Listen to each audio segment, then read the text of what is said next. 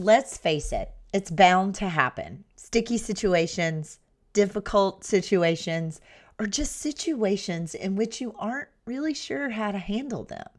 I wish I could prepare you for any and every situation that could come your way, but there's just no way to predict them all. So in today's episode, I'm going to tackle situations that have happened and situations that I've been asked about when it comes to a model team. So let's get started.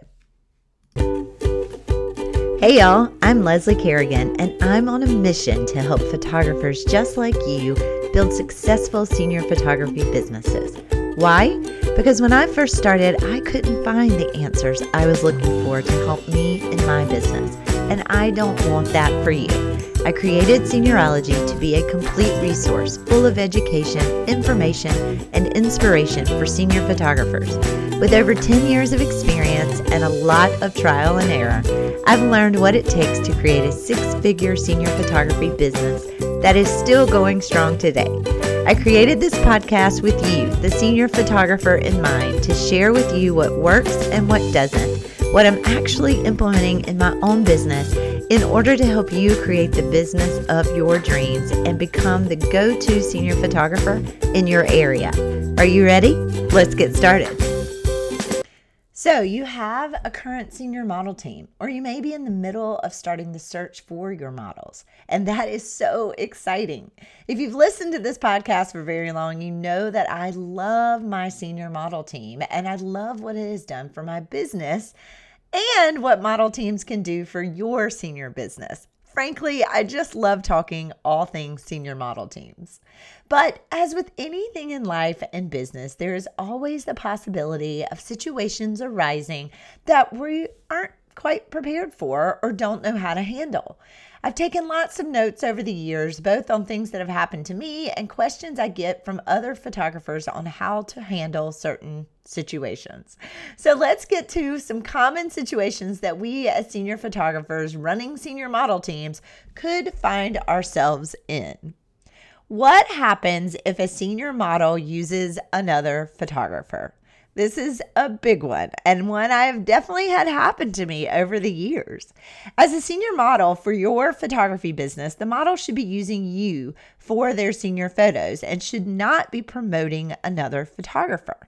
It just does not make sense at all. I mean, I'm all for promoting other photographers, and I love to help anyone I can. But if you are a spokesmodel for my company, it seems a bit odd to post photos from another photographer and tag that photographer, right? I know I can't be the only one that thinks that. But truth be told, I have had this happen to me, and it's not a lot of fun. So what do we do when this happens? First things first, try not to take it personal. And try is with a capital TRY, because I know how it feels, and it is really hard not to take it personal. I know you're probably rolling your eyes at me right now, and I get it. It is so hard. But they are teenagers, and we have to remember that. They are not running a business like we are. They are not thinking like we are.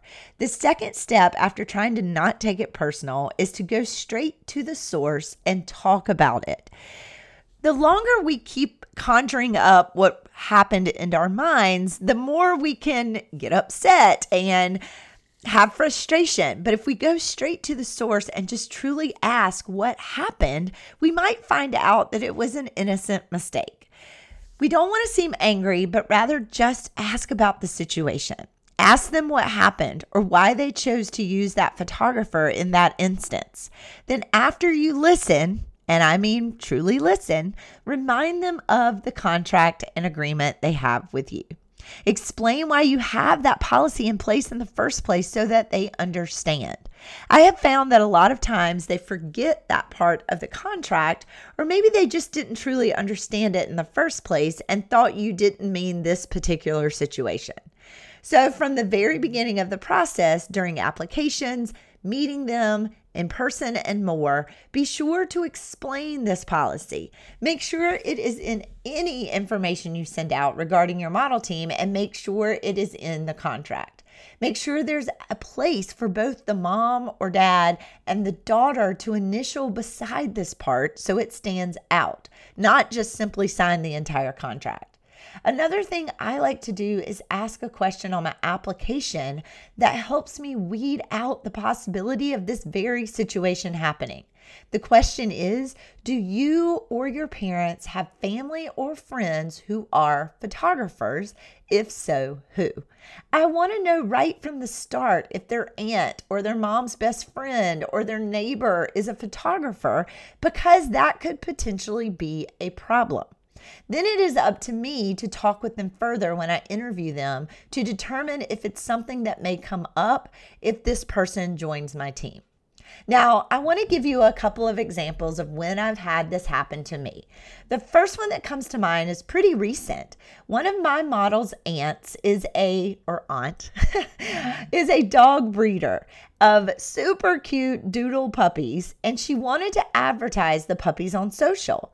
So she asked my model, her niece, to model with the puppies and got a friend of hers who is a photographer to take the photos.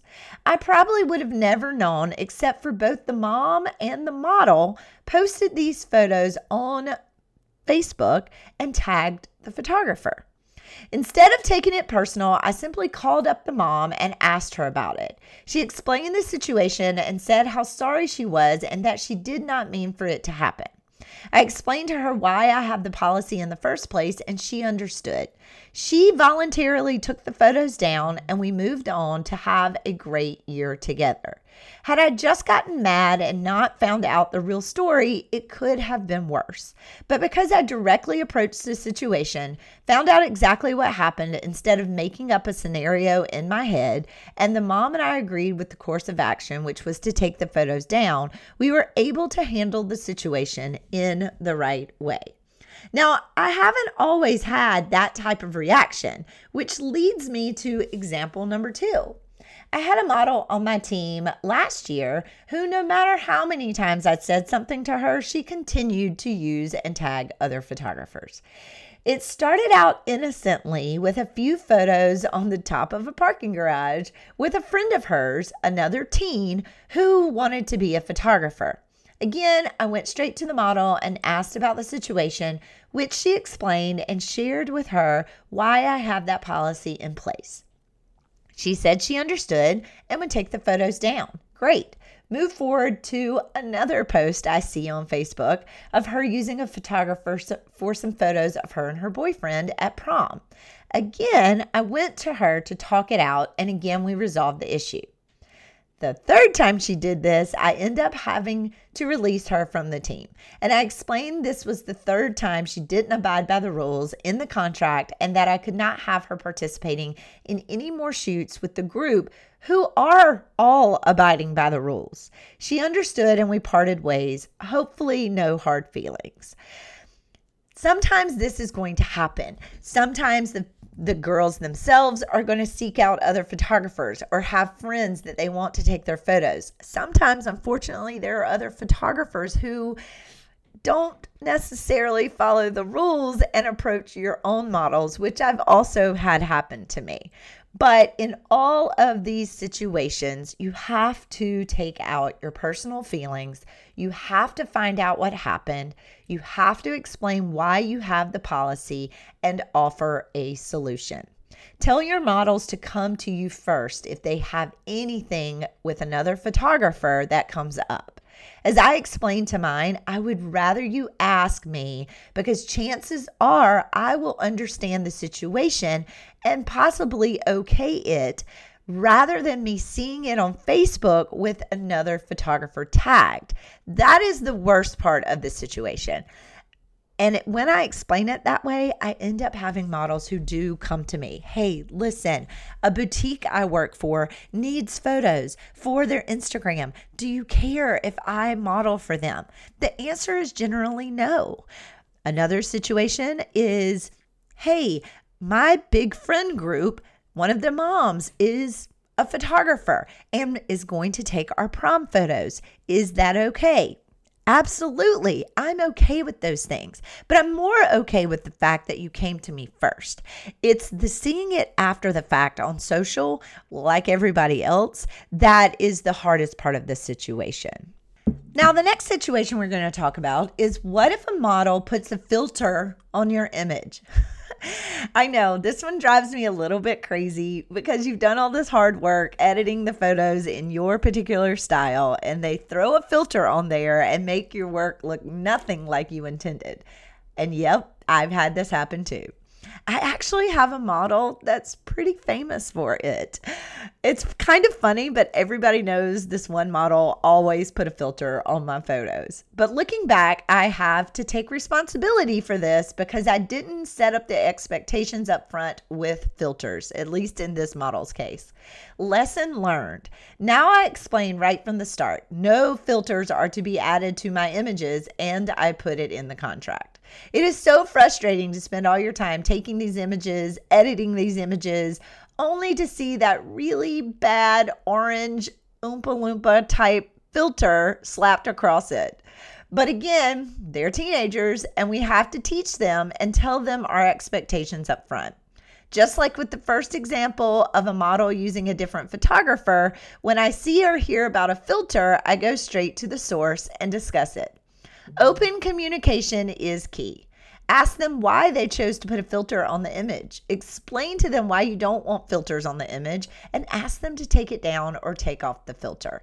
Problem solved. Now, the next one we're going to move on to is models coming to your shoots unprepared. This is definitely something I have to take ownership of in years past when it comes to models not coming to shoots prepared. Maybe they showed up with the wrong outfit that didn't really fit the theme, or they were late. Maybe they showed up with wrinkled clothes, or whatever the case may be. No matter what the situation, I can say that it has happened because I didn't do my best job of communicating to them what I wanted for the shoot. I believe there is no such thing as too much communication, and especially when it comes to photo shoots. A lot of the shoots I do with my model team have a very specific look to them, a vision that I have, a theme, a concept, and I can't expect them to fully understand that vision unless I explain it to them. So I started creating details with the shoot via inspiration boards and lists of what to wear and what not to wear, what colors work and what colors don't work, where to shop with pre-approved items that I know will fit the theme. I ask them to text me what they are thinking of wearing by a certain date well before the shoot so I can approve the outfit or tell them, maybe you want to keep looking.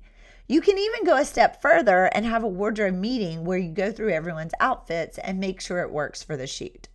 Now, I will admit that even with all this info, sometimes models still don't quite get the look right.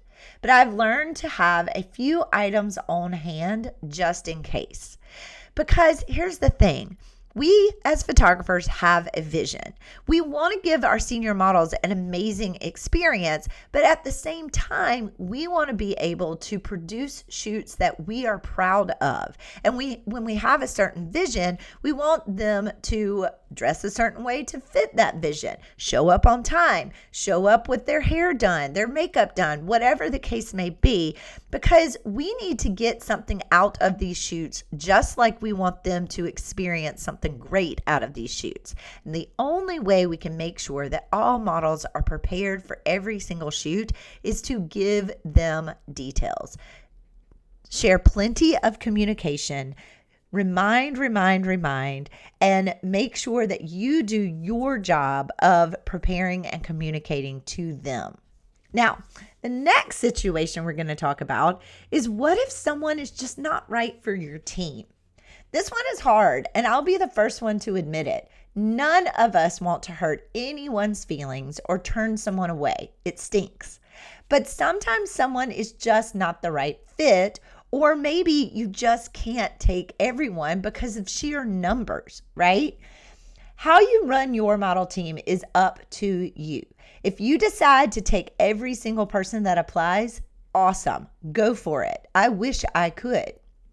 Unfortunately, I have so many girls that apply that it's just not physically possible to accept every single person. I could not photograph them all, and I could not give them the experience that I give my team if I take everyone. And while this is the worst part about a model team, I'll be honest, I also know that I am making decisions based on what works for my business, my team, and everyone involved. I have to choose girls that I think are a good representation of my business, that will do the things I ask them to do, that will participate, and that will get along well with the other members of the team. I'll be the first to admit that I've gotten it wrong a few times, but I do now have a system in place that allows me to make the best possible decision that I can. And I also overly communicate the fact that not everyone can make the team. I make sure it is in the application for both the mom and the applicant to initial. I make sure it is in the model magazine that I send out before they ever even apply, and I talk about it throughout the info night. I want to make sure that no one is surprised and that they are fully aware that applying does not guarantee a spot. Now, again, I know many photographers who avoid a model team altogether simply because they don't want to deal with this very situation. And I get it. It's your business and you have to do what is right for you. But I also know that no matter how much I would love to pour my heart and soul into every teenager, I can't. I am only one person running a business with a family that I also have to give my time to. So I make sure to communicate up front that not everyone can make it, and I continue to communicate that throughout the entire process. When it comes to making the decision of who is right for your team, you have to have a system in place that allows you to get as much information as possible about each applicant so that you can make an informed decision and then trust your gut. Now, the last situation we're going to talk about wasn't originally planned for this podcast, but I did a poll on Instagram yesterday and I got several photographers telling me about certain situations that have happened to them. And one of them, in fact, has happened to me. And that situation is, what if models don't get along? Oh, this is just heartbreaking. I will share a situation that I had that happened like this. So we as a model team went out of town to a lake house. And at that lake house, two of the girls apparently had beef with one another over, yep, you guessed it, a boy, which tends to happen in high school girls, right? So apparently they had some words with each other in front of the other models, to which the other models informed me. And again, I hit the situation head on. I believe that's the best way to handle it. I brought all the girls up into the den, sat them down, and had a discussion. Why do we do this to each other over a boy? I've done it too. I was in high school once, and yes, in fact, I got in a fight with my very best friend over a boy. But we can't let boys come between really good friends, so I explained that to them. I let each of them hash out their side of things, and then I made them apologize. They were not happy about it. Let me just tell you, they did not want to apologize to each other at all, but I made them do it, and I told them that they could move on. They did not have to be friends, but they had to be cordial in front of every other girl in our model team at shoots, etc., because they could not affect the entire model team. We moved on, and a couple months later, they were back to being best friends. And I believe it had to be because of the discussion we had. We were all very open. We were all very honest. And at the end of the day, we had to apologize for our part in that hurtful discussion. So if this situation happens to you, I think it's best to grab your team and talk about it.